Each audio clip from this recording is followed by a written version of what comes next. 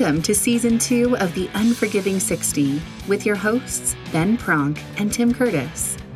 Two ex-SAS guys armed with MBAs.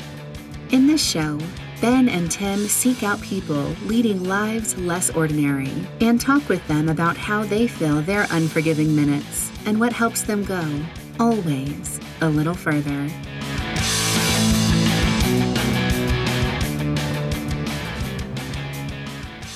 And welcome back to the Unforgiving 60 podcast. I'm Tim Curtis. And welcome to part B of our discussion with Simon Hawken, where he interviews us on the H Hour with Hawks podcast. If you haven't listened to episode A, go back and take a listen. And for those that have already listened to that episode, let's turn our attention to part B. Let's get on with the show.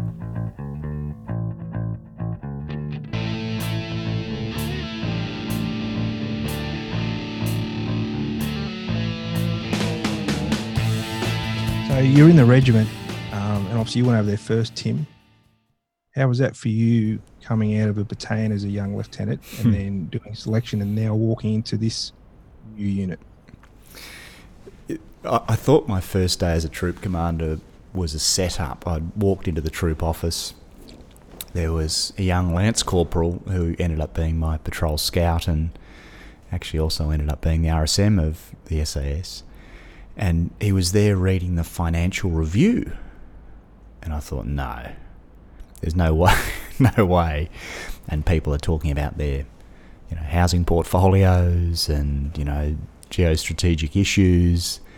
And I became quickly acquainted that that's exactly the measure of the people in the unit. They're deep thinkers. They're incredibly well read, they're philosophical, they look at global issues and consider them deeply, not to mention that they're smart, fit, motivated. And I was very lucky coming into one squadron. In many ways, off the back of the Black Hawk, the squadron had been decimated, and I therefore was able to watch these incredible human beings that I didn't even know had been in the Black Hawk accident. They didn't really talk about it. They're just getting on with soldiering and reconstituting capability. But also working for an OC who had been the OC during the Black Hawk accident, which had naturally deeply affected him. And, we're very close to Bob, who was the OC at the time, and he continues to actually do some work with us on all aspects of leadership. But loved it, absolutely loved it. And then, quick step change from 2 years as a troop commander into being the executive officer of the counter-terrorist squadron with an OC change to boot. Peter Tinley, who is a state minister over here in Western Australia, the Honourable Peter Tinley, MLA, AM MLA. Came to the battalion. Yes, and in fact, another individual that did selection course twice, once as a soldier, and then he went to commission, so he went to RMC and then did selection course again.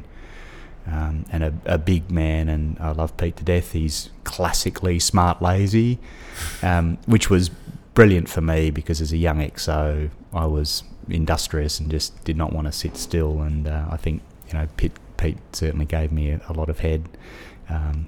Certainly gave me my lead. But that didn't come out right. He would have got his job. Gave me my head. I often wonder what goes on. But no, it was incredible. My whole tenure as a troop commander and as an XO, actually, in the unit. So Sierra Leone, when did you go there? Was that when you were so I finished my time Troop Commander XO at the end of 99. I then went to Sydney for Sydney Olympics as the Counter-Terrorist Operations Officer. And then 2001, I went to Sierra Leone as an advisor to the government of Sierra Leone, working for a 22 SAS full colonel, and started with a brigade quite close to Freetown. And in 2001, Sierra was at the tail end of 10 years of civil war. But but I ended up down in the Mano River area, Mano River Junction, so where Sierra Leone runs into Liberia. Charles Taylor was the president of Liberia at the time. There was a lot of illicit material trafficking to and over the border. He would push cash into Sierra Leone and weapons in return for diamonds. That was the currency, and not surprisingly, the anti-government element, the Revolutionary United Front, that was their last stand, was in the diamond fields of the Kailahun Finger along the Liberian border, the wealthiest part of the country, and they did as much as they could to eke out any ceasefire arrangements, local or otherwise, so they could just continue mining diamonds for as long as they could. But awesome, yeah, unbelievable 12 months, real boys' own adventure. I think I rang the headquarters on a sat phone in the morning, kind of told them what I was up to. I rang them in the afternoon, let them know I was still alive and what my plans were for the next day, and just rinse repeat for, I think ended up being there for about 9 months. But yeah, it was a awesome experience. And you were telling me the other day, flying around in the back of a mercenary piloted Hind gunship? Yeah. So you most would be familiar that the employment of mercenaries was definitely part of the rich tapestry of Sierra Leone, and Neil Ellis, who was the Hind 24 pilot and was a mercenary pilot, became not a mercenary, but now a contractor, and he was contracted to fly. What's the difference, Tim?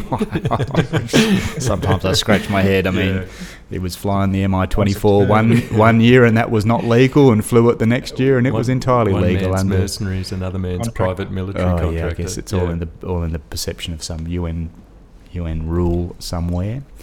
But yeah, they had two Mi-24 gunships. He flew one, another South African guy, Cassie Nell, flew the other. And when they were both in the air, what an incredible sight to behold. And sound, they make a really unique sound. But yeah, we used to periodically get up into the air in the Mi-24s, large Fijian contractor. I think it was Fred Marifano, I think that was his name. Quite a famous guy, also UK X-22 SAS bloke, also contracting as the rear gunner. They had a gun mount at the back, and it was very primitive but very effective. And the AUF were terrified of what they used to call the whoop whoop bird, because that's the sound it used to make. Quite unmistakable.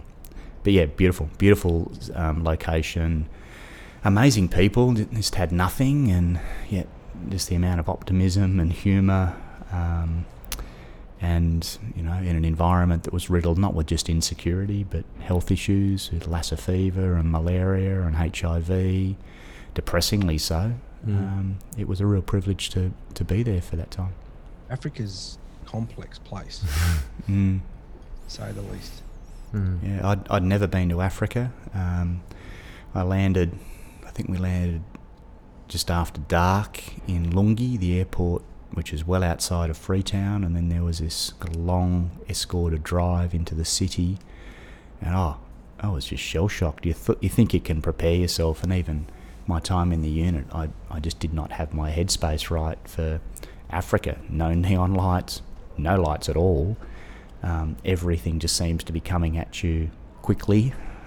It was quite daunting. And then, I was going into ultimately a battalion of 600, 5 or 6 rifle companies. There were 500 pro-government militia, so there was 1,100 soldiers, both in uniform and not, that we looked after and planned and deployed. And yeah, it was an awesome time. I actually asked for it to extend, and I was told in no uncertain terms, nope, you can come home. But I did come home, and whilst I was there, actually 9/11 happened, and you sort of saw the dynamic of the world rapidly change. And so you're coming back after Sierra Leone, I was given the job to raise the East Coast counter-terrorist capability, which was seen as a necessity post 9/11, and we did that out of... Wow. Yeah, exactly. Sort of nearly life-imitating art. I carried the Queen's colour on the de-linking parade back in my days as a subaltern Hawks, when the 2nd 4th Battalion de-linked to become the 2nd Battalion and the 4th Battalion, and there I was in 2002 2, raising counter-terrorist capability in the 4th Battalion, the Royal Australian Regiment, open brackets, Commando, close brackets.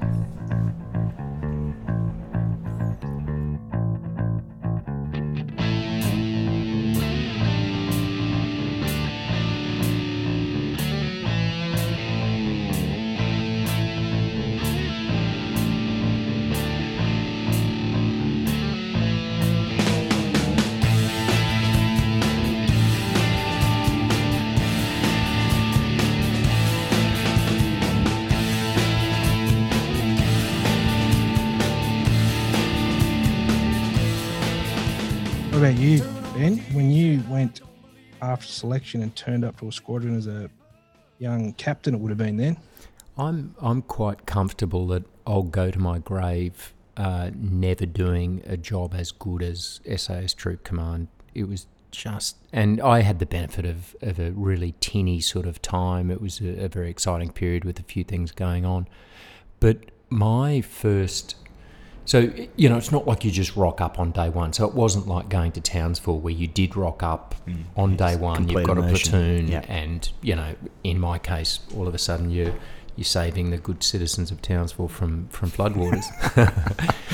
Of course, you've done whatever it was in those days, 14 months, I think it's longer now, reinforcement cycle. So it's a kind of a warm start in terms of knowing people and your own, I guess, professional competence and familiarity.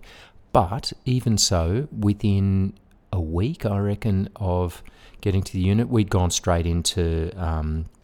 we were online for counter-terrorism, and a couple of the team commanders sort of brought myself and the troop sergeant into my office, closed the door and said, "Hey, we've got to tell you, one of the guys is on heroin."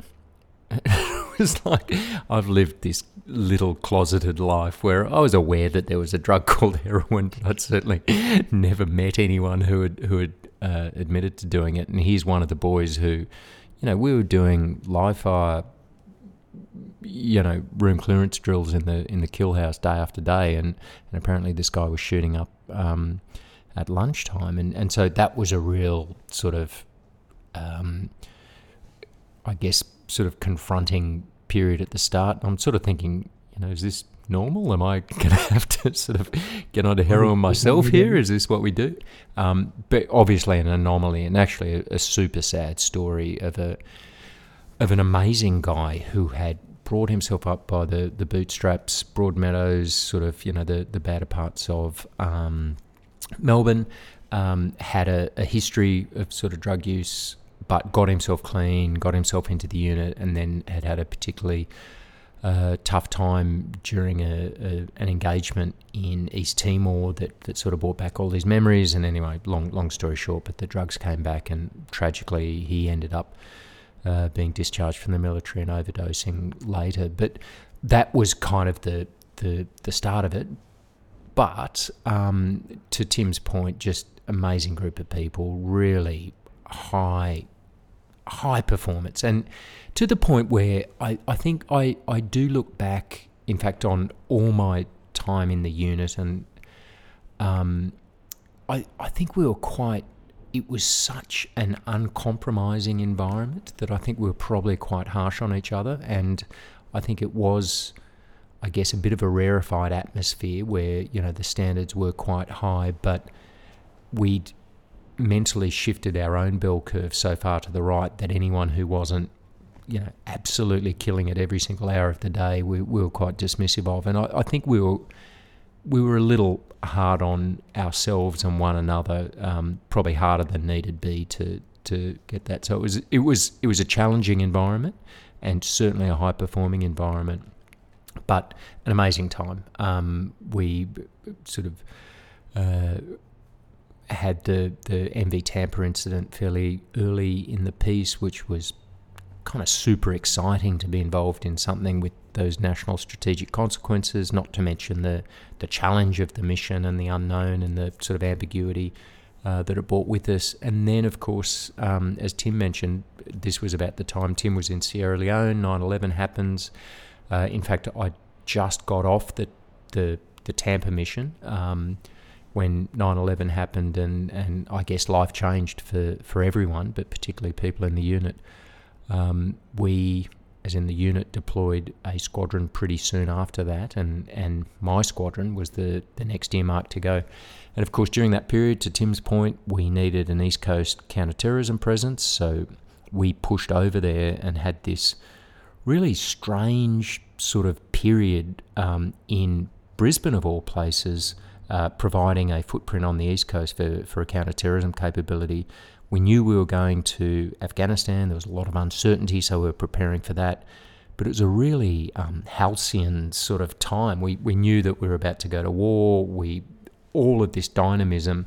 And of course, we're in Brisbane in summer, which is, a pretty good place to be. And so it was a really sort of funny period. And right towards the end of that trip, I remember the whole squadron going to see Black Hawk Down. So Black Hawk Down, the movie, was in the cinemas.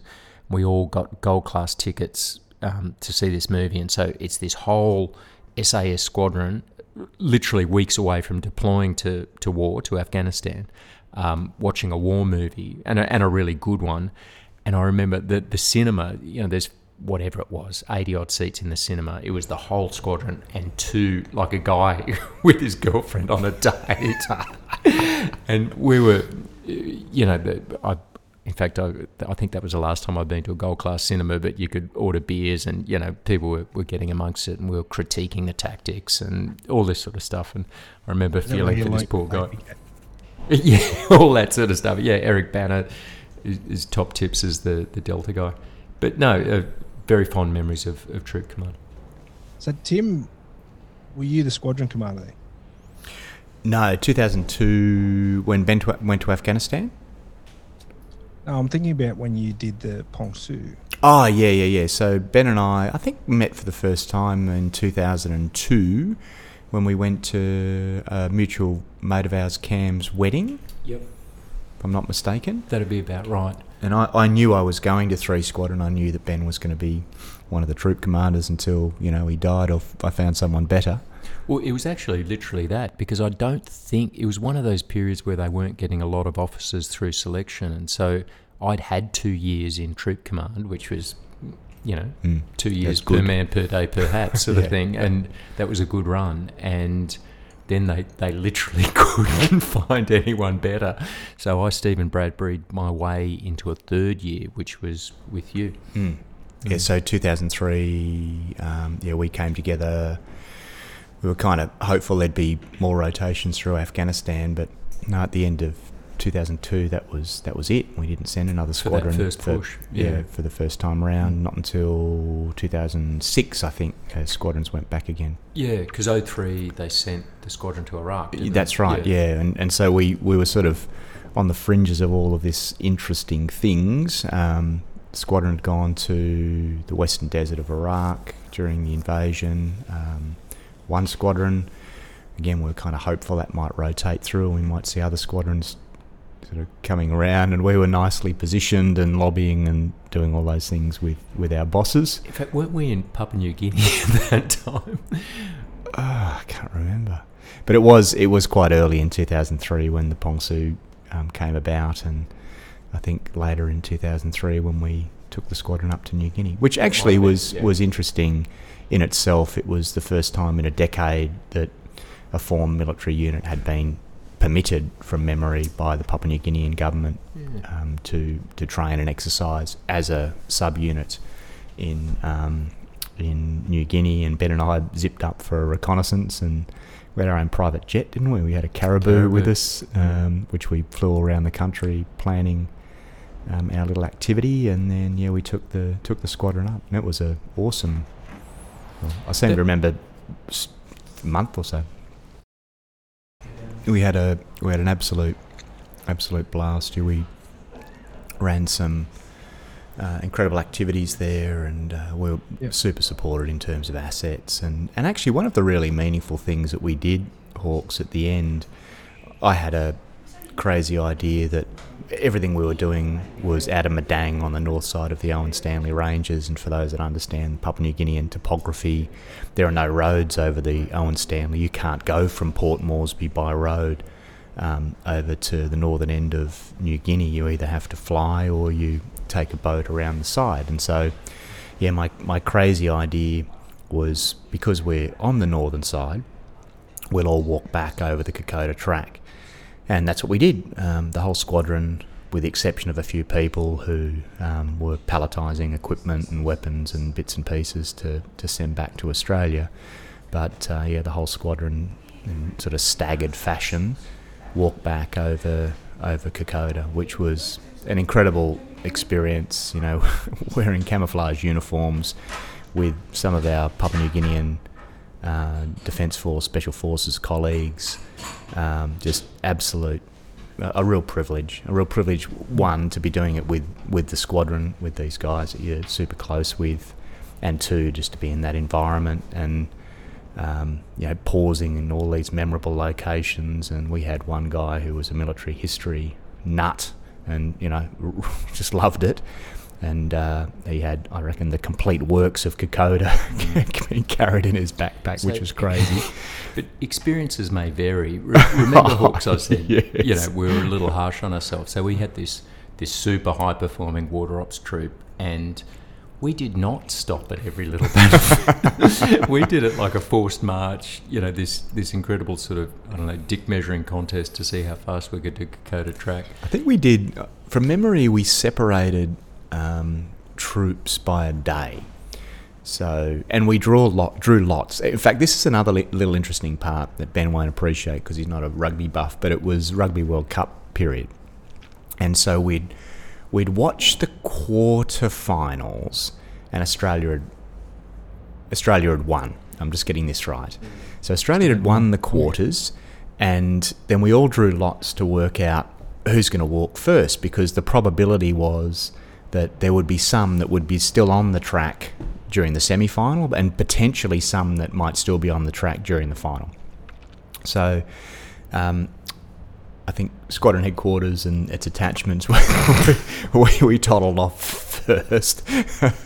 And we listened to the game between Australia and New Zealand, that semi-final, in the middle of nowhere on a what do they call, little transistor, what am I looking for? Radio. Radio. That's not exactly what I'm looking for. With this complex antenna array to, listen to this game, and, all of a sudden Australia win, and there we are. I mean, I'm not exaggerating. We were squatting on a footpad. We'd put hammocks up because there was just no place to sleep unless you're on a 1 foot wide footpad. But yeah, there we were and listening to it. But so we'd staggered by a day, and Ben's troop were a day behind us. And we got not for long. Exactly. And we got to Oa's Corner, and we turned around, they were right behind us. So they'd, in the space of, whatever it was, 5.5 days, they'd caught up by a day. But then, actually, fortunately, the whole squadron made it over Kokoda in time to be invited to the High Commissioner's house. Konodobu, yeah. The compound. And we watched the grand final, England and Australia, on the big screen. And we had a lovely, absolute gentleman of an SBS, so British Special Boat Service exchange guy.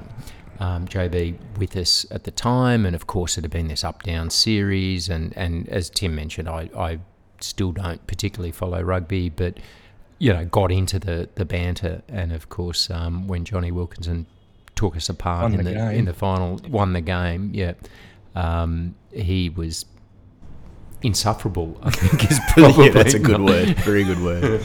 I could imagine that. Yeah. I did get Kokoda as well after I got out of defence, but I did it over 8 days, and I paid a porter to carry my gear. And we started at 7, and we finished at 2 every day, and you had the afternoon to wander around and look at stuff.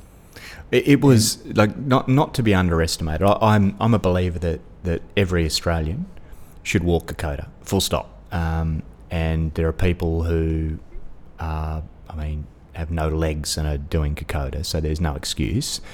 And whether you do it with a porter or not, whether you sprint over it like Ben did, or pause and appreciate the beauties of Brigade Hill and some of the other unbelievable locations on that track, you gain a full and complete appreciation of how difficult our soldiers did it back in World War II. Yeah.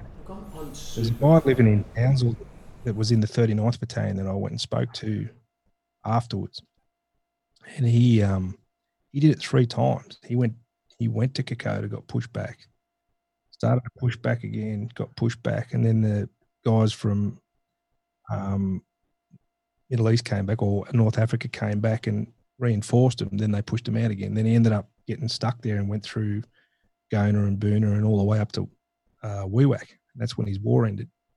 But talking to him, and I walked it once from Kokoda back.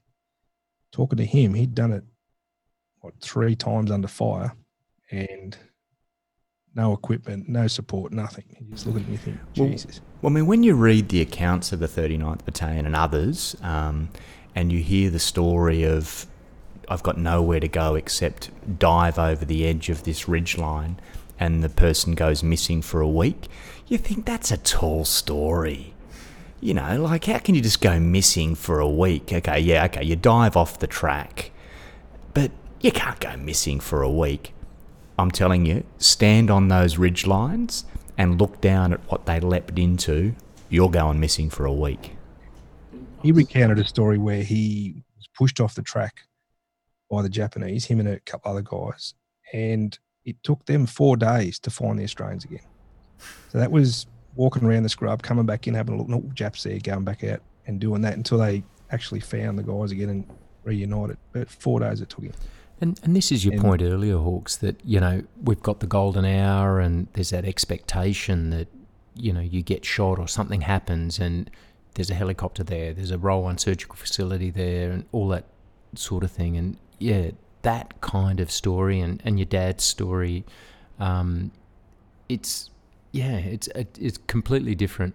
I mean, I'm super proud of our service and what we've done and being part of, I guess, that Anzac tradition. But when you look back to the conditions in, you know, the Eastern Front or Gallipoli or World War II or Korea, Malaya, Borneo, Vietnam, it's a different experience, I think. It takes nothing away from anyone else, though. Like, everyone else is still, you know, especially the guys now, and this is a topic at the moment, as we said, with Afghanistan. It takes nothing away from what everybody's done over there. Done a sterling job and represented our country. It's just different. It's a new. It's just a different shape. Yeah.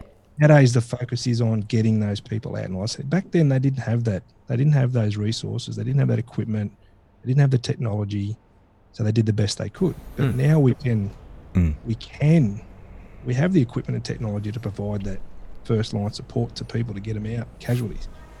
And for us, you know, our generations, if we lose someone, it's bad, because you look at it and you think, shit, you know, they had every opportunity and we lost them. But back in those other days, people, you know, like your dad, Tim, you know, he lost these soldiers and there was nothing he could do. He couldn't make that extraction quicker. He had no impact or no influence over it. It was just, you need to get back to here. Simple as that. You know, 30 years later, there's no chance those soldiers or that soldier of his would have died. No way. In fact, interesting, it's too good for Ben, so I don't think that he has this level of originality, but he introduced me to the phrase of standing on the shoulders of those that have gone before you. That is not mine.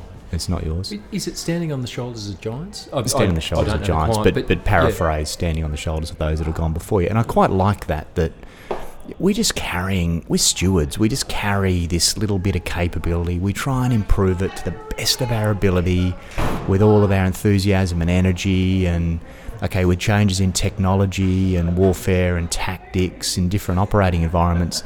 But we just try and make these incremental improvements. But it's bigger than us. It's bigger than any one of us. And in being a steward, we just take that baton of excellence or of courage or of humility or a combination of all of those things and more, and then run with it for a little while, and then hand it over. And I do feel, particularly when you're on places like Kokoda, this really strong link with those people who have been the giants that were standing on the shoulders of. And the beauty of the track, as you know, Hawks, is that it's just living history. You know, you're standing on this battlefield, you're reading the events of the battlefield, you can see the trenches of the battlefield, you dig down 6 inches and you're finding relics from the battlefield.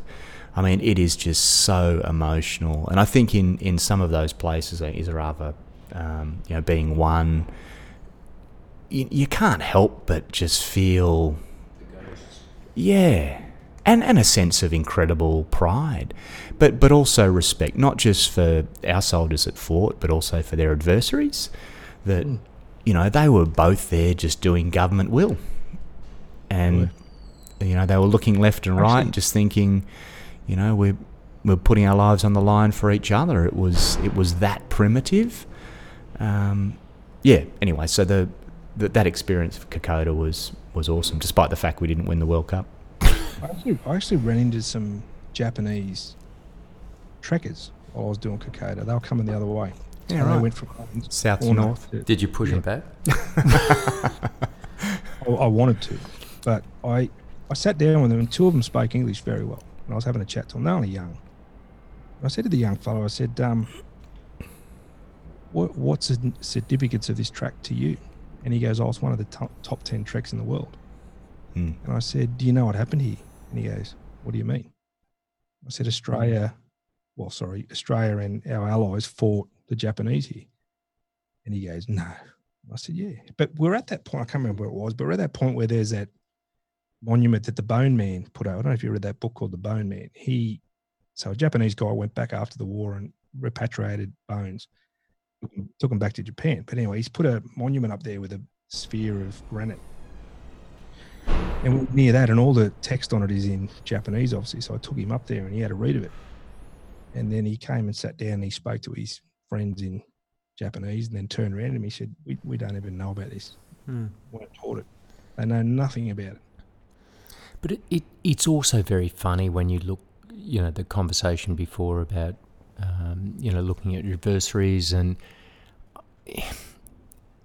you tend to look through this very reductionist lens of good guys and bad guys, and it's only a couple of generations on that these people, this country we were fighting against is now a close ally, and you look at the situation in the environments we've been in Afghanistan and Iraq, and it's not as binary as I think the history books make out. It is just young people, I guess, caught up in the sort of conflict of the moment and doing what they think is the right thing. But yeah, certainly where there's not a great deal of difference in terms of the combatants in most of these conflicts that we find ourselves in. I was going to say, Hawks, and there's a lot of people that think, I don't really want to read military history, but I'm kind of interested in the dynamics of what happens in the jungle. And have you read Fear Drive My Feet? Yeah. And The Jungle is Neutral? So Fear Drive My Feet was Peter Ryan, who was a KIAP, a patrol officer. And back in the day, we administered New Guinea under Queensland law, I seem to remember. And the patrol officers were seconded up into different regions of New Guinea, and they used to walk between village to village, community to community, and keep the law, the Queensland law. Isn't that unbelievable? And The Jungle is Neutral was F. Spencer Chapman, who fought in Malaya and then sort of dislodged, I think, and fought, really an unconventional campaign in the jungle. That is not true, though. The jungle is not. The jungle is for the jungle. Jungle is an adversary. At the end of the day, the jungle always wins. Yeah, having gone to Land Command Battle School, battling Tully, yes. I think all of us, and Hawks probably you far more times than Tim and I put together. The jungle's a prick of a thing. Yeah, in the end, Lantana always wins. I don't remember being your friend at all, Mr. Pronk. The jungle and I, we never actually came to an understanding. There is but one saving grace in military operations in the jungle, and that is one, it gets very dark very early, and it gets very light very late, and no one is moving at night, so you can get plenty of sleep.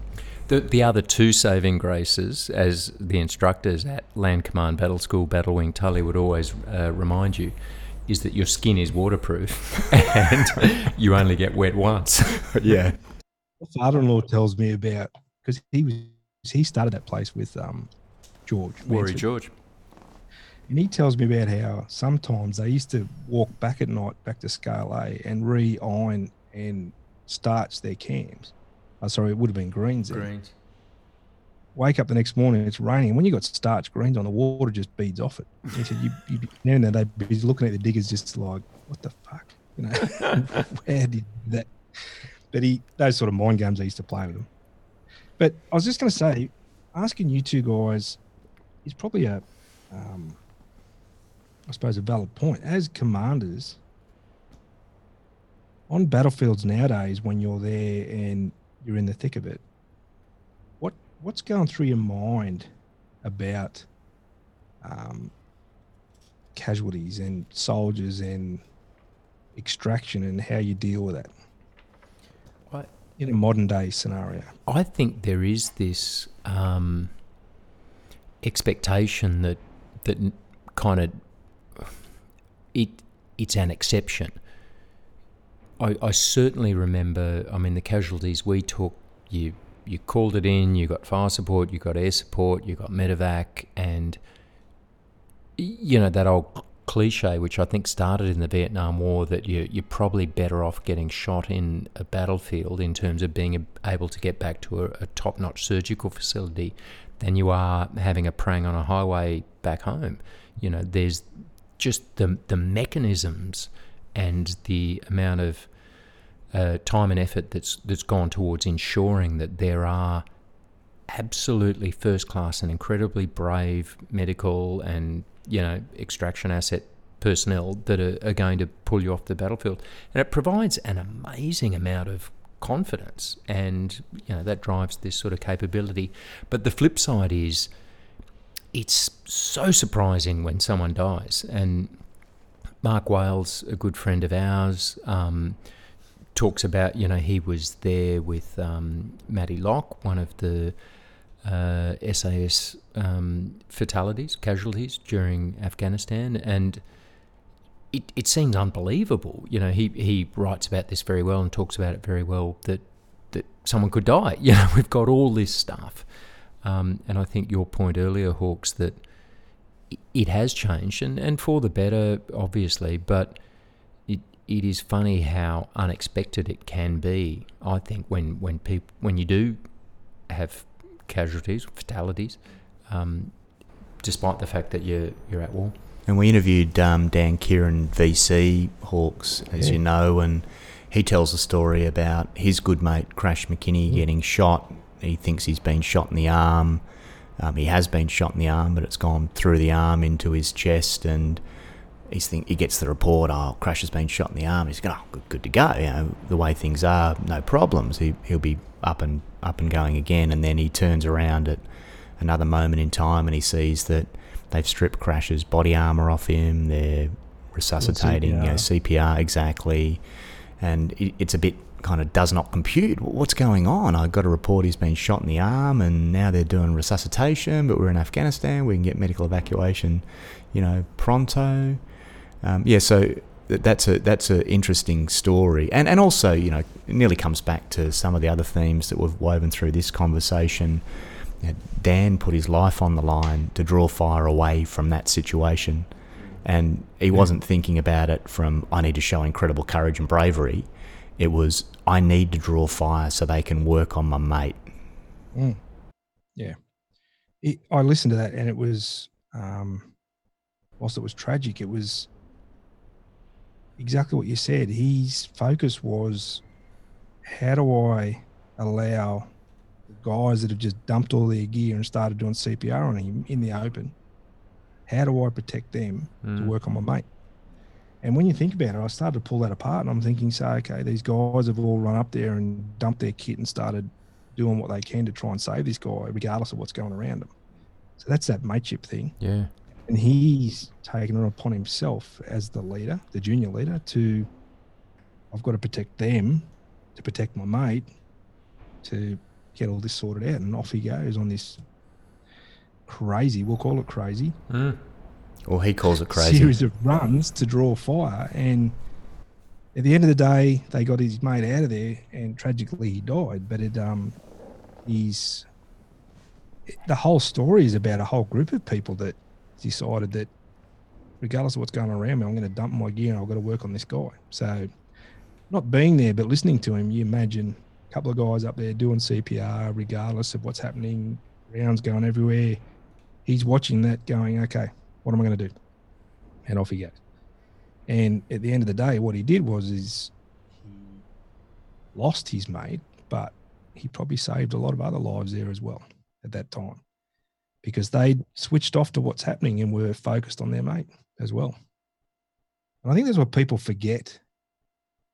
And this is one of the things in relation to what's going on now with the regiment. People forget that the guys are not there for the political agenda. They're there for the bloke next to them. And they're there to protect the bloke next to them, fight for the guy next to them, die for the guy next to them, whatever it may be. And I think the public at the moment, not all the public, a minority, I'd say, are forgetting that that's what they do. It's not about medals. It's not about citations. It's about coming home with the people you're left with and going back if you have to with the same people, coming back with the people you're left with again. And we seem to have skewed that a little bit recently, in my view, with some of the comments that have come out. And we seem to forget that not that I justify anything if, and I say if because it's only allegations. If something has happened, well, okay, fair enough. But we seem to have jumped on this, in my view, too quickly. And we seem to be attacking the people that are probably most at risk and are the people that have been through the most harshly. But I how definitely, that will go, I don't know. Yeah, and I mean, to pick up on a couple of threads that we spoke about before, I mentioned that our squadron went and saw Black Hawk Down before we went to Afghanistan the first time, and there's a very memorable line in there where Eric Banner, playing the sort of senior Delta operator, reflects on, none of this is about the politics or about the cause or any of that sort of stuff. It's about the guy next to you. And I think that's exactly what you're saying. And, I don't doubt that on the other side of that gunfight where Daniel Kieran won his VC, there were probably Afghan dirt farmers doing exactly the same thing, looking after their mates and, doing these conspicuous acts of gallantry to look after the guy next to them. It kind of boils down to something as simple as that. But the other thing... Oh, go on. No, you go on. I was just going to say the other thing is it's kind of extraordinary stuff, and we've spoken a lot about the advances in kind of medical technology on the battlefield that make casualties, fatalities unexpected these days, but societally we've moved away from this, and blessedly so, moved away from this knowledge of violence or knowledge of conflict or knowledge of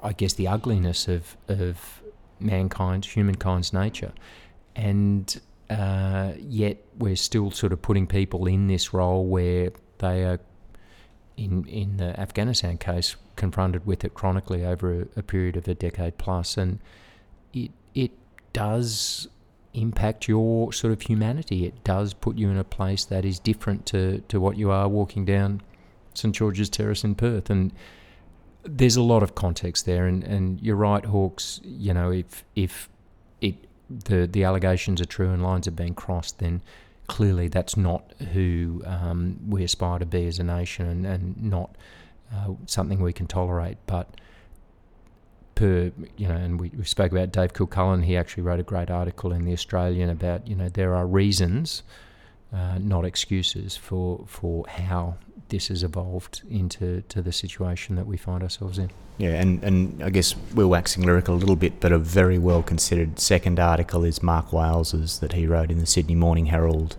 earlier this week. I think I read that one. Trying to understand the context of Afghanistan, it's nearly impossible to explain in 150,000 words. Ask Alexander the Great or the English or the Russians. I mean, Genghis Khan, the English twice, the First Anglo-Afghan War, the Second Anglo-Afghan War, the Russians, and, dare I say, the coalition and NATO since 2002. It's a very easy country to get into. It's an impossible country to get out of, and it's nearly an impossible country, if not an impossible country, to understand. So, I mean, let's sitting morality to one side. No one stands beside any absence of morality, and there is a third article written by, I think it's 12 current and former members of the SAS, and one of the lines they say is, "We are not them, they are not us." And I think that little paraphrased part of the article beautifully summarises probably the majority of people that have served in the SAS since the company started in 1957. That, we've only ever been wanting absolute excellence, that we're a absolutely recognised and known apparatus of government to deal with missions without precedence, the most challenging jobs when they're handed to the SAS. There is no one else to hand them to. And when we do those jobs, we like to fade back into relative obscurity, in that grey space, and with an element of humility. And if you see yourself on the front page of the newspaper, you nearly laugh it off.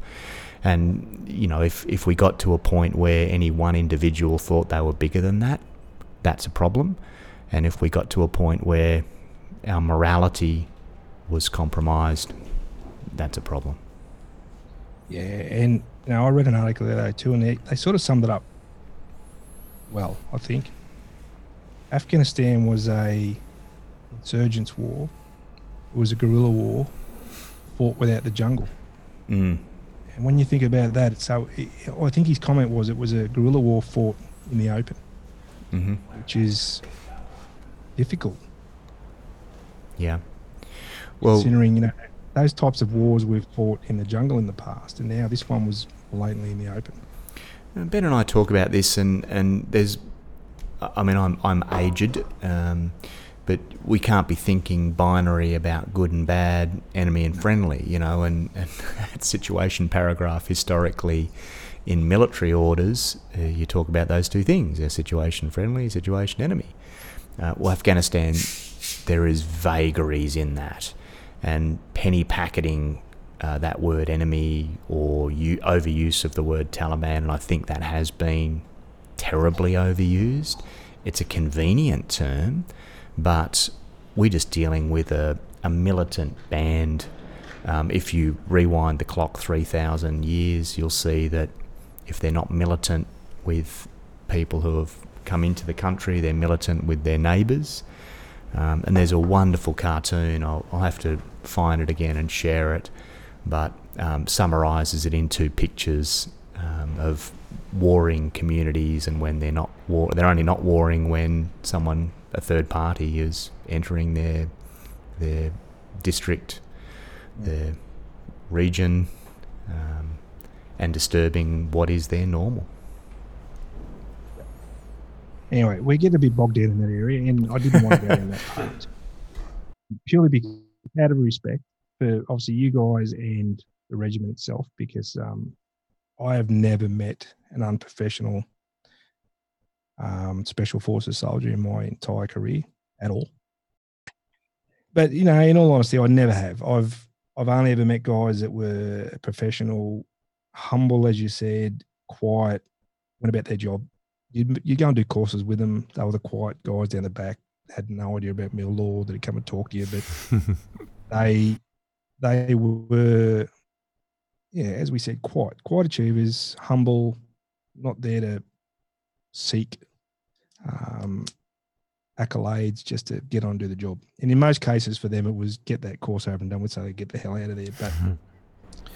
But by the way, if I can quickly interject, There was just this unwritten expectation that if an SAS guy went on a career course in wider army, he was going to top the course. And if he came back and didn't top the course, you'd be saying, "What, were you ill, or what was going wrong?" So, you know, hence was the expectation of them. No, that's right.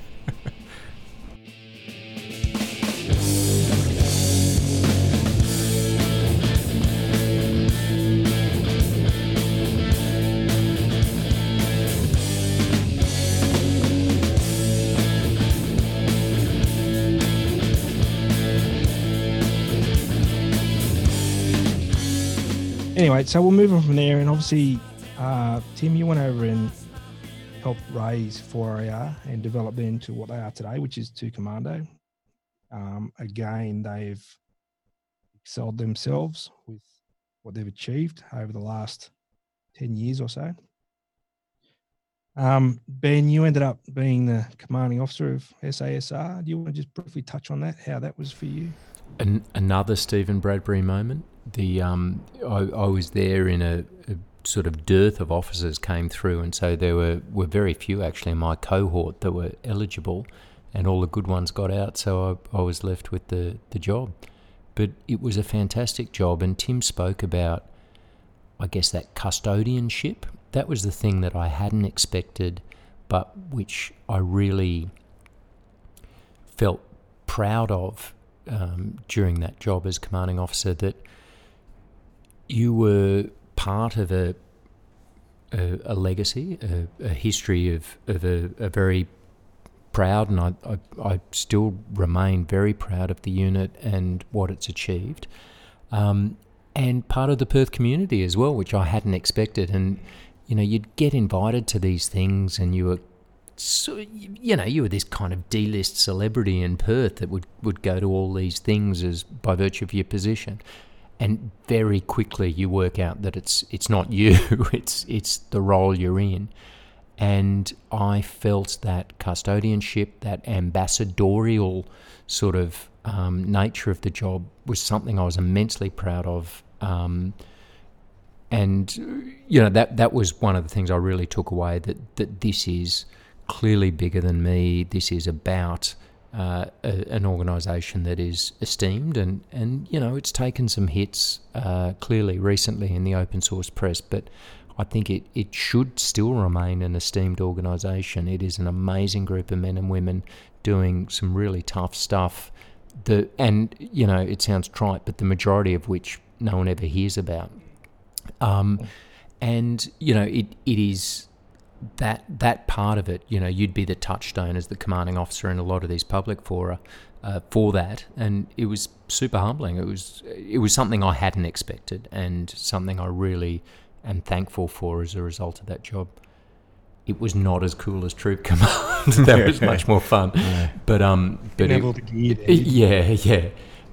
it was an amazing job.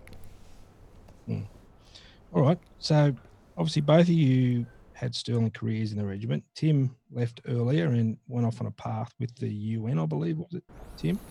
Yeah, I did 12 months as one of the principal planners for the 2005 Afghan parliamentary elections, the National Assembly and Provincial Council elections, which was their first democratic elections to vote in a parliament.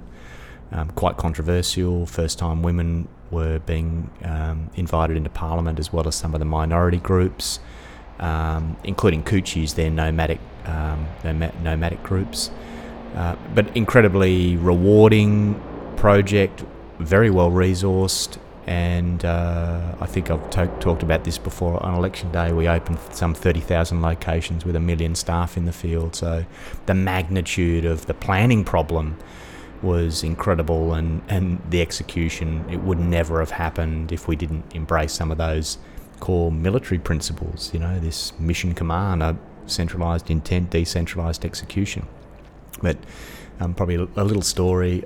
I remember waking up really early on election day. I think we got up about 2 a.m. on the day of election. We were opening sites at 6 a.m. And driving. There's no traffic on the road, as you can imagine. You know, middle of the night in Afghanistan, driving to the elections compound, and we were all three of us in the car. It was like Christmas morning. It was unbelievable, the feeling. We were so excited that finally all of the planning, all of the hard work had come to this one day. Sure, there were things happening beyond that with distribution of votes to counting centres and so on and so forth, but it was unbelievable. And we got into what was called the Joint Electoral Operations Centre. It was a massive warehouse. I was the director of the Joint Electoral Operations Centre, which was a fusion centre for NATO, coalition, Afghan National Army, Afghan National Police. We had some covert elements, technical electoral experts, security, electoral security experts, logistics, and so on and so forth. Just one big hangar with everyone in it. And about 5 a.m. we got our first contact report. I can't remember the province, but it was somewhere down south that extremists, Islamists were attacking a polling site. And we thought, geez, if this is the start of the day, we haven't even opened that site and it's being attacked, this is going to be an absolute crackerjack of a day. And we kind of managed our way through that, and with all of those assets being brought to bear, who were fantastic, where there were coalition, NATO, Afghan National Army and beyond, including logistics efforts. It was super exciting. But actually, as it transpired, we got through that whole day with relatively few incidents. No one was killed or even injured as a result of insurgent forces on that election day, which is incredible when you think about not just how many staff we had in the field, but I think a voting population of 14 million, if my recollection's correct. So it was a wonderful day, really wonderful. You would have thought that if anything was going to go wrong, it would have been that day. So Yeah, exactly. That was the highest profile day on the calendar for the world in that year. Yeah. And then that's when I found you again on Facebook, Tim, sitting there on the big leather chair at the top of your empire with the new business you started. So just briefly, what was behind that and how did that go? Yeah, so I after my time in the UN, which I loved, I just realised that if it's not a focus project, I wanted a new challenge. And I'd had a friend of mine who I'd met in Sierra Leone. He was a Highlander, a UK Highland Regiment guy who'd got out and started a company. And he said, look, do you want to come across to Dubai and be my director of operations?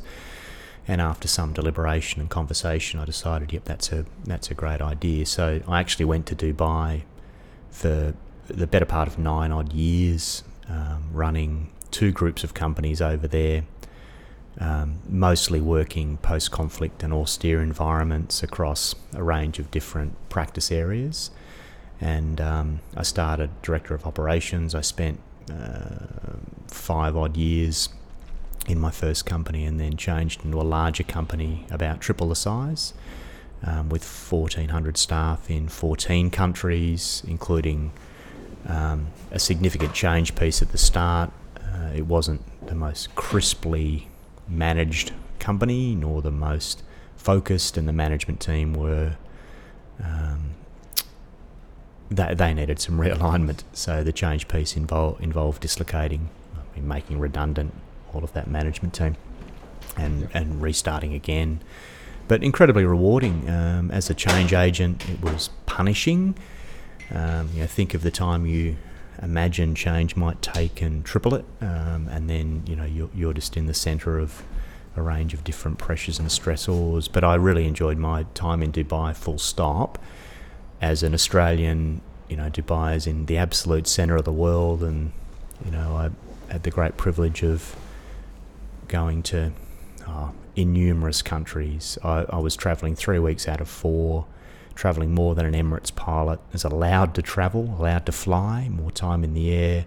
I got a DVT to prove that.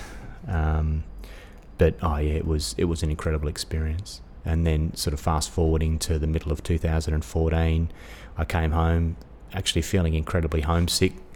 Didn't fully appreciate that, I think, until I came home and unpacked my bags, and being back with family. nearly vindicated the decision. And I was terribly burnt out. I mean, we ran a business that was absolute high octane, working, in super high pressure environments. We had some 550 people in Iraq alone across the whole country, and then teams in Afghanistan and Sudan, South Sudan, working through Somalia, Kenya and beyond. And it was 7 days a week. And when the Sydney office closed, we had Ottawa and DC opening at the same time, so it was truly 24 hours a day.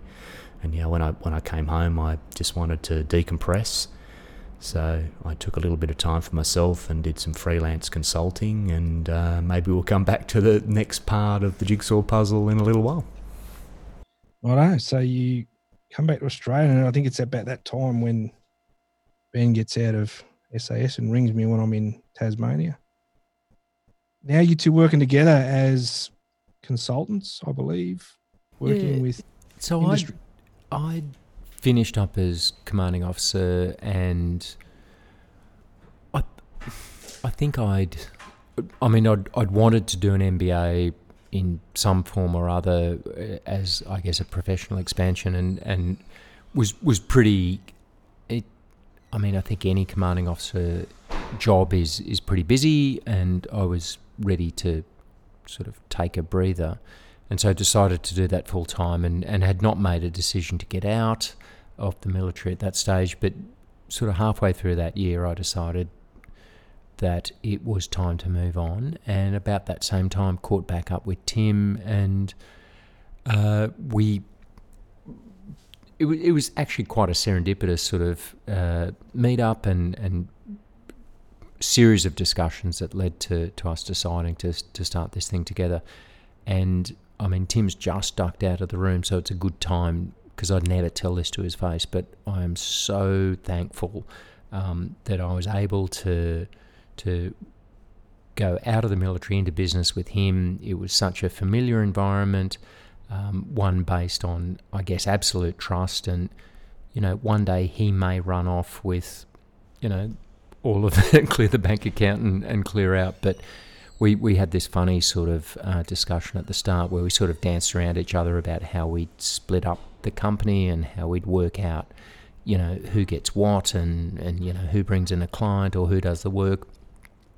And it got far too complex for either of us to work out. So we just said, look, stuff it. We'll draw a line down the middle, 50-50, and we'll both work hard at this. And that kind of, I guess, ethos is what we've taken in and remains to this day. And I do remember at the start, because I came out with no clue on the commercial side. So, I would like to think I had something to offer on the consulting side, but absolutely nothing on the... Even that's debatable. Tim's now back.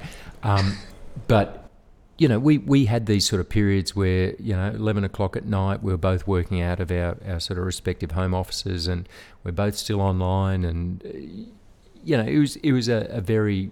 We felt like we were in the trenches, but it was a very kind of positive time, and I'm very thankful to have had Tim there, not only for having someone to sort of lean on and to sympathise with, but also the massive deficits in my knowledge. I had that phone a friend. Tim had all that commercial experience that he's just spoken about, so I could ask him, what is invoice, and how do you write a proposal, and what do all these things look like. And I think, as we were setting this up, we were both working hard. I think, if we'd drawn it down just purely on who was bringing in the money, I mean, Tim was doing a lot more of the delivery and the client-facing stuff because he had that experience. But we were both up there at sort of 11 o'clock at night, but texting each other on stuff as we built this thing. And that's something I'm sort of super proud of. And that kind of... As I said before, that trust-based relationship is something that I cherish in terms of what we've built to this point. But ask me again in 6 months when he clears out the bank accounts. Yeah, but you said the same thing 12 months ago, and the bank accounts are still as bad as they've ever been. I think you're waiting till they look good before you clear them out. Once it goes up, you'll grab hold of it. Yeah, exactly. And look, this is what I was chatting about before, and I'm gonna throw the because I've been writing them down. The things that I believe are, I suppose, circumstances for you two. So you both were sons of soldiers, officers. You both went through AD for an RMC. You both ended up in infantry corps, which is out of ADFO is not out of RMC is not a big thing. You both ended up in the battalion, same battalion. You both ended up in recon platoon. And same company, Charlie Company to recon. Yep. You both ended up in SASR. You both ended up on a couple of missions together. Then you went your separate ways, and then you came back together again, and you started a business, and you built that business on trust and relationship from the past.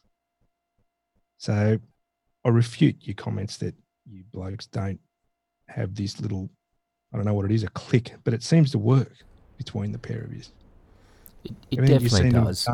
You followed along, and now you sort of created a business where you're both in there. So you've probably followed each other's careers, but now you've got to the end and you have created something together. I think, I mean, on paper, I think we look super similar, and Tim mentioned this before, but I think there are some beautiful, and I'll use that word again, symbiotic differences between us.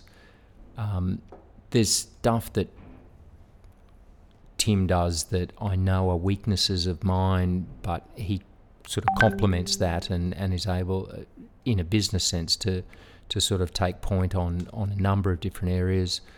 And I'd like to think, I'm looking at him now, I'm like to I jump in.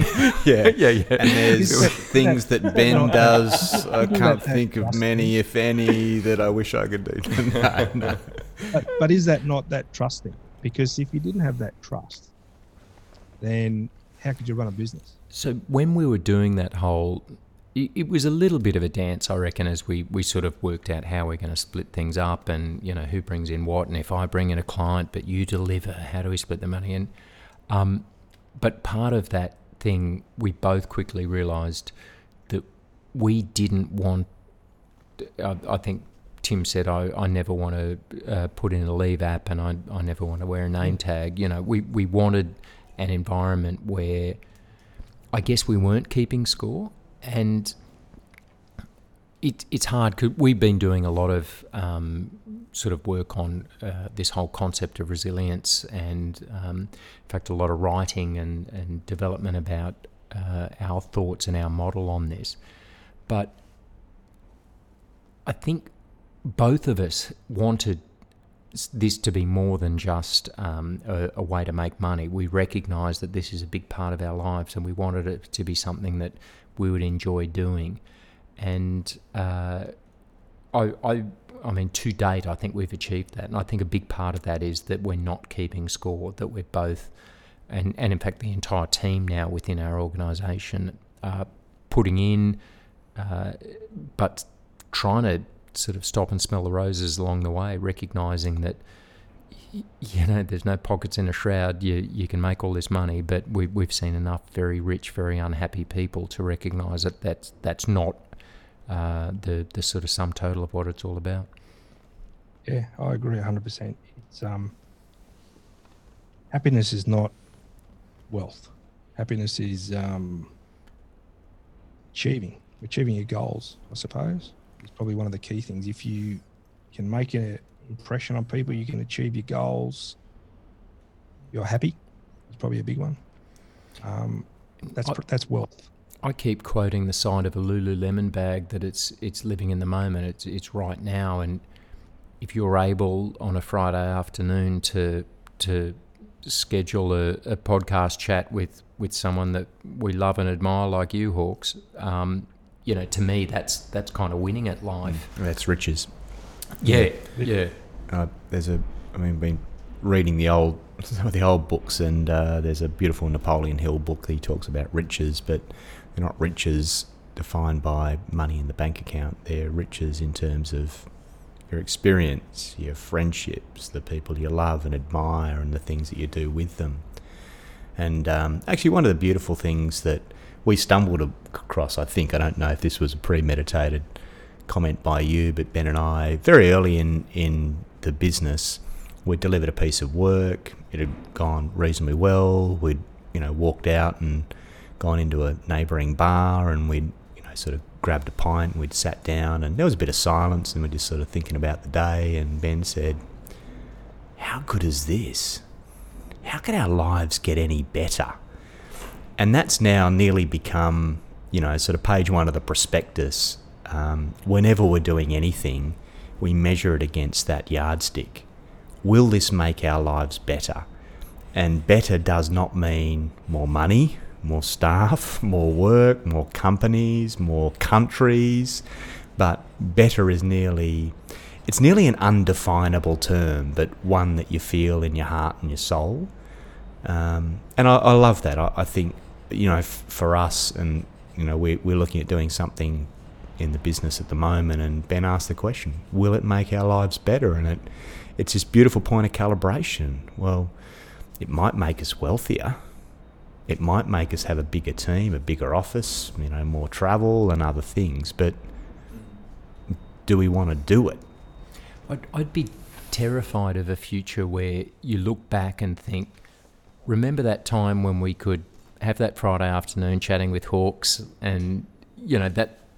Because when we're in such a blessed position that we're not starving, we live in this gorgeous bubble of the world in Western Australia, and, our families are happy and all that sort of stuff. Anything from a material perspective above this would be incremental. It'd be shades of grey. I can walk 700 metres and hit the beach. Maybe I could sort of live on the beachfront. 220 metres. It seems a lot closer. But you know what I mean? Like, if I'm going to sacrifice the ability to do stuff like this, or to pursue ventures we're interested in, or to write a book, or to hang out with my brother, or whatever it is, I don't know that makes our life happier. And I think we're in a really lucky position to be able to make decisions based on that. And maybe just a little hook, Hawks, to talk about, and we need to recognise our team, because our team are the glue that holds us together. I mean, Ben and I can be super wayward souls, and we're anchored by this brilliant... Is that news to you? this brilliant, this bundle of energy. And you won't be surprised to know that, we do rank... I think we tend to run this very classless, egalitarian firm that, you want to not be here, don't be here. You want to go and work from somewhere else, go work from somewhere else. If you got a great idea, let's hear it. If you think my ideas suck, let me know. And our team is incredible in terms of just seeing something, running a baseline appreciation, realizing that that's more important than that other thing, and then dealing with it. And I kind of love that. I think, coming into the office is inspiring for me, and like a guy that I really love and also inspires me, Greg Wallace. He said something to me the other day. He said, "Wouldn't it be great if people didn't need to go to work?" And I reflected on that, and I thought, that's a really interesting question. I don't feel like I need to come to the office. But I want to come to the office, which was kind of his point. And Greg runs a charity now, and he talks about taking great fulfillment out of the charity, and he doesn't need to go to the office. He wants to go to the office. So, look, wrapping up, because I've kept you for over an hour longer than I thought. But that's only because we triple episode. Can't shut us up. Yeah, but I like it. It's good. I like it. I like long podcasts. But for me, I think the business you guys run now, and a good example of it, and I contacted you earlier in the year with COVID, I sat in some high-level executive meetings in the company that I work for. I don't sit in that realm normally, but I was filling a position for somebody that had left, and I sat there and I watched some very senior managers look like So it was on a similar thing to this, a Zoom sort of thing. Looked like kangaroos in the headlights. No idea what was going on. And that's when I reached out to you guys, and you pushed me onto that podcast that Ben spoke about COVID and how business needs to adapt and be able to make quick decisions and move. And I pushed that on to higher levels, and I had phone calls from them, where'd you get that? And I told them, and they're going, was that free? That was their first comment. Was that free? And I said, yeah, well, I didn't fucking pay for them. But you put a donation in the donation tin. Thanks, mate. But I had some guys in some very high positions. So our company I'm in now, I won't say the name, but they've been taken over by a bigger company. So people in that sort of space walked away from that with a completely different perspective and sat in the next meeting, and they were focused on the now, what we need to do. How do we manage what's in front of us? How do we make decisions? How do we move forward? And gone from that kangaroo in the headlights to leaders, I'll call them, instead of managers, purely by listening to a couple of comments or ideas from you guys. So I think kudos to you. What you're doing is good. And for business, I think understanding that and how they can move from that point. And it's my view that there is a vast difference between a manager and a leader. But if they can move between that space and be that executive manager and a leader, then I think if they understand that, then things will seem to work better.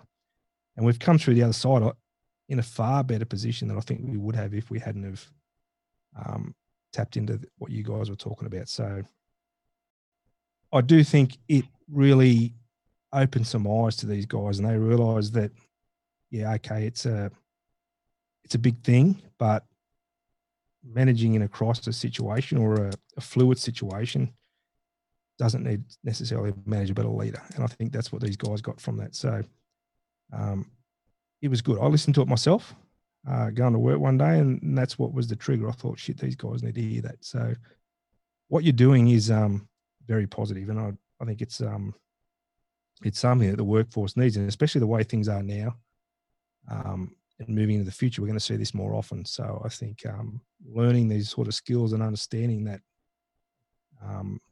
focus and how you manage this sort of thing is great. Well, so, that's awesome to hear, Hawks, and thank you for that feedback. And I guess to both our earlier points, we learned it from you. So thank you for that. I didn't teach you that shit. Fucking job.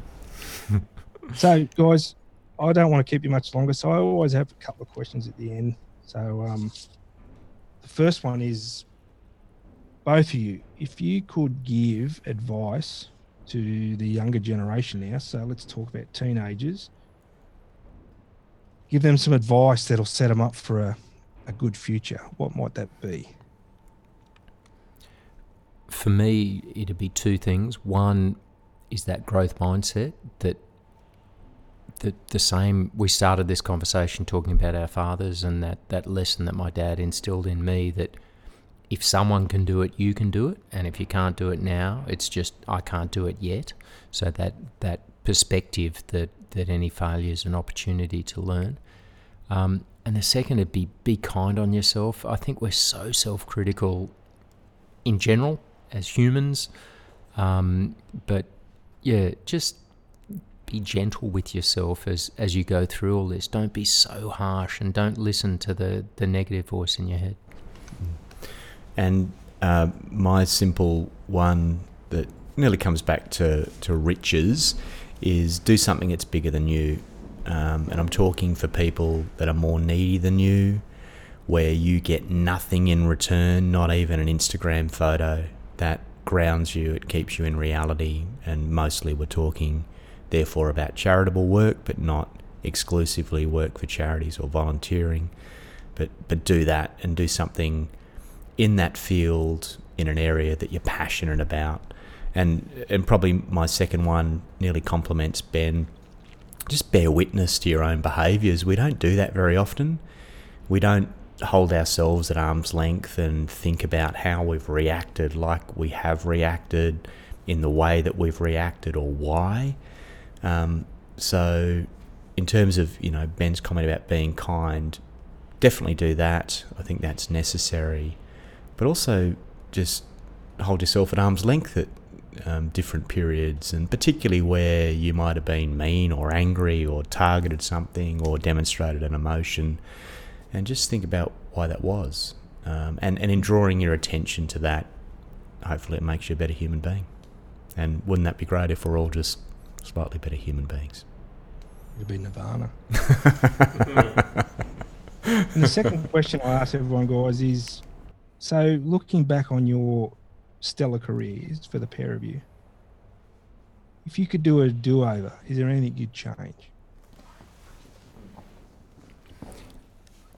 That is an awesome question, and the simple answer is no, only insofar as, and this sounds Pollyanna, but life's pretty good for me at the moment, Hawks, and there's a ton of shit that I've messed up, and there's definitely things that were suboptimal in the way I've done it, or my actions, but they have contributed to the stuff I've learnt, and my ability to reflect on myself as an imperfect human that's still sort of learning and growing. So without sounding too trite, no, I wouldn't change any of that stuff, which isn't to say that I've done it all perfectly. Good answer. Tim? It's a great question, and if I was to be really reductionist, I'd say, gee, I wish I hadn't have been more driven at times, more, career motivated, more... Is your only fault that you're too... You're too perfectionist. No, driven, not perfectionist. But, nearly wanting something to the detriment of anything.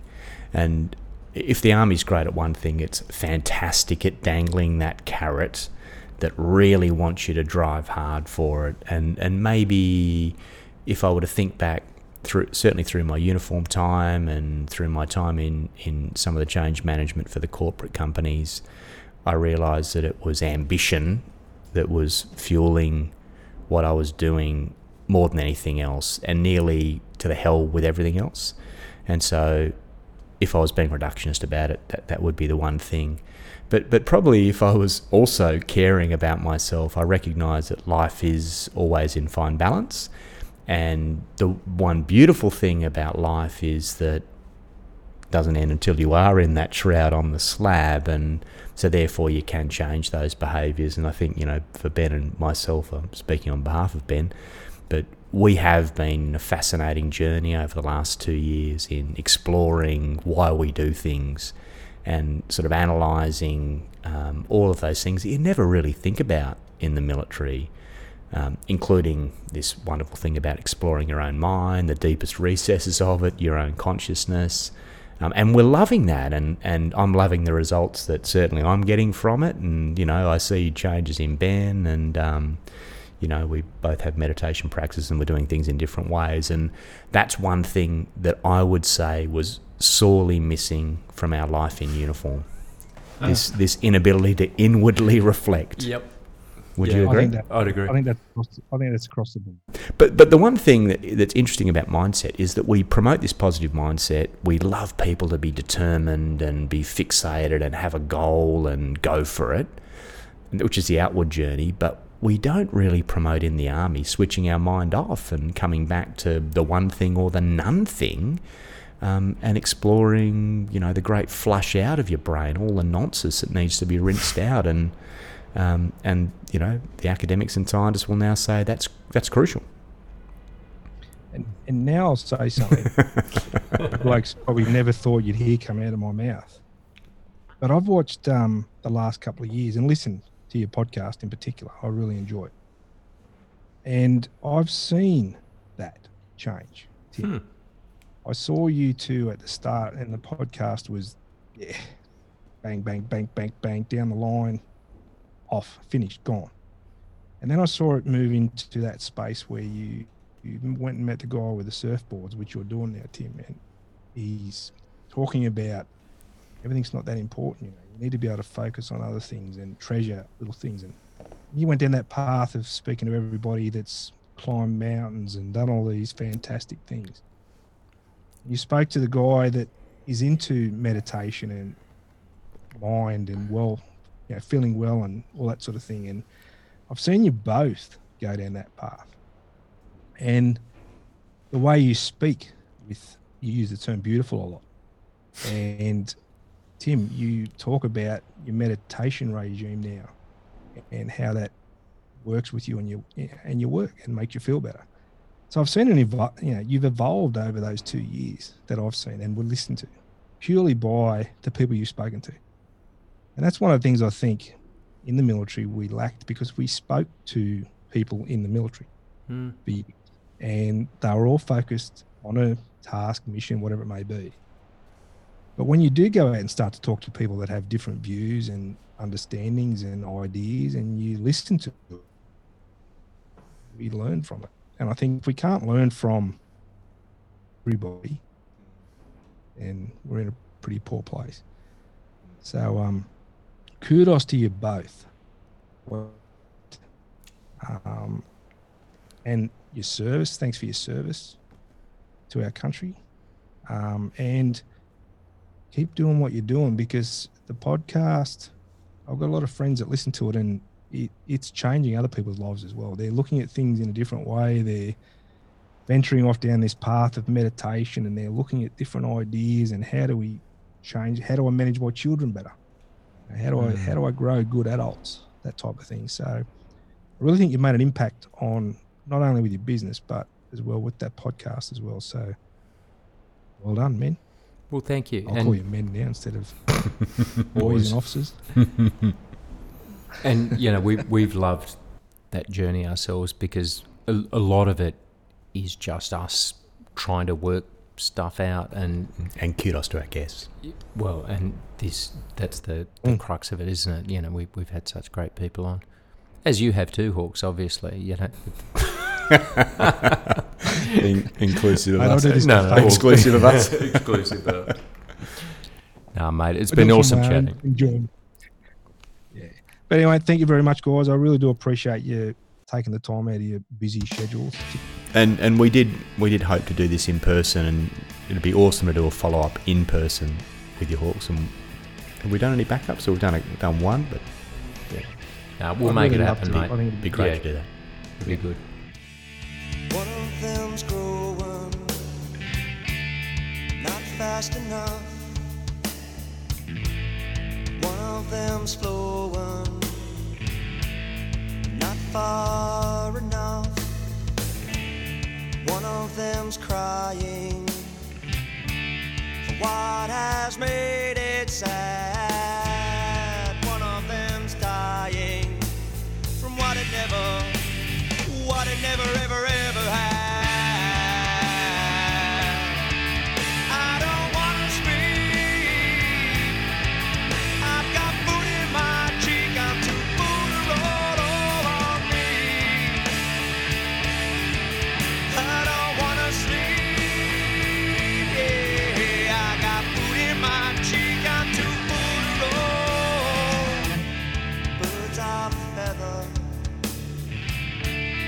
wasting away, birds of a feather, counting the days, wishing for leaving, what it's like to be free, dreaming of sunshine and things that will never be.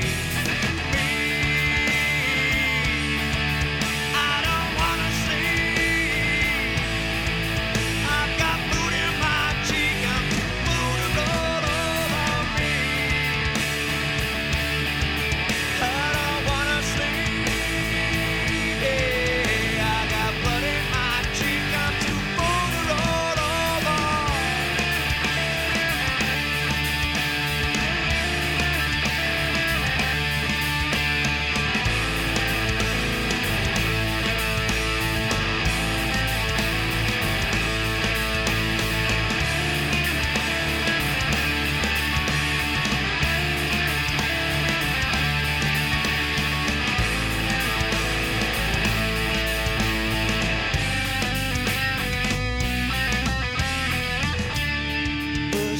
of feather, blown apart. Birds made of feather, torn at the heart, wishing for leaving. What it's like to be free, dreaming of sunshine and things that will never be. Me, I don't wanna sleep. I've got food in my cheek, I'm too full to roll over me. I don't wanna sleep. Yeah, I got food in my cheek, I'm too full to roll over.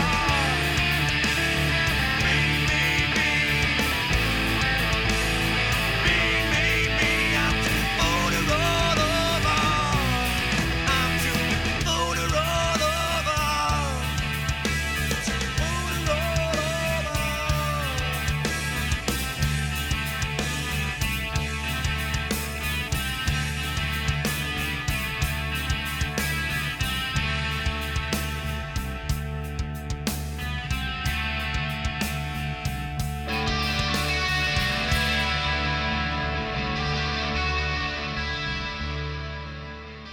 Now to the debrief. We relentlessly pursue excellence on Unforgiving 60 and we want your insights and feedback.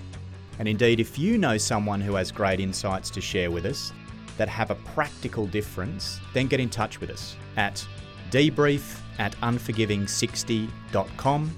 That's unforgiving60.com. We love speaking to anyone who's been walking on the path less travelled and is generally living the life less ordinary. And if you like the podcast, please rate us on iTunes. You can also follow us on social media. Just search @Unforgiving60. That's Unforgiving60. Facebook, Instagram, Twitter, and YouTube. You know what to do. See you next episode on the Unforgiving 60.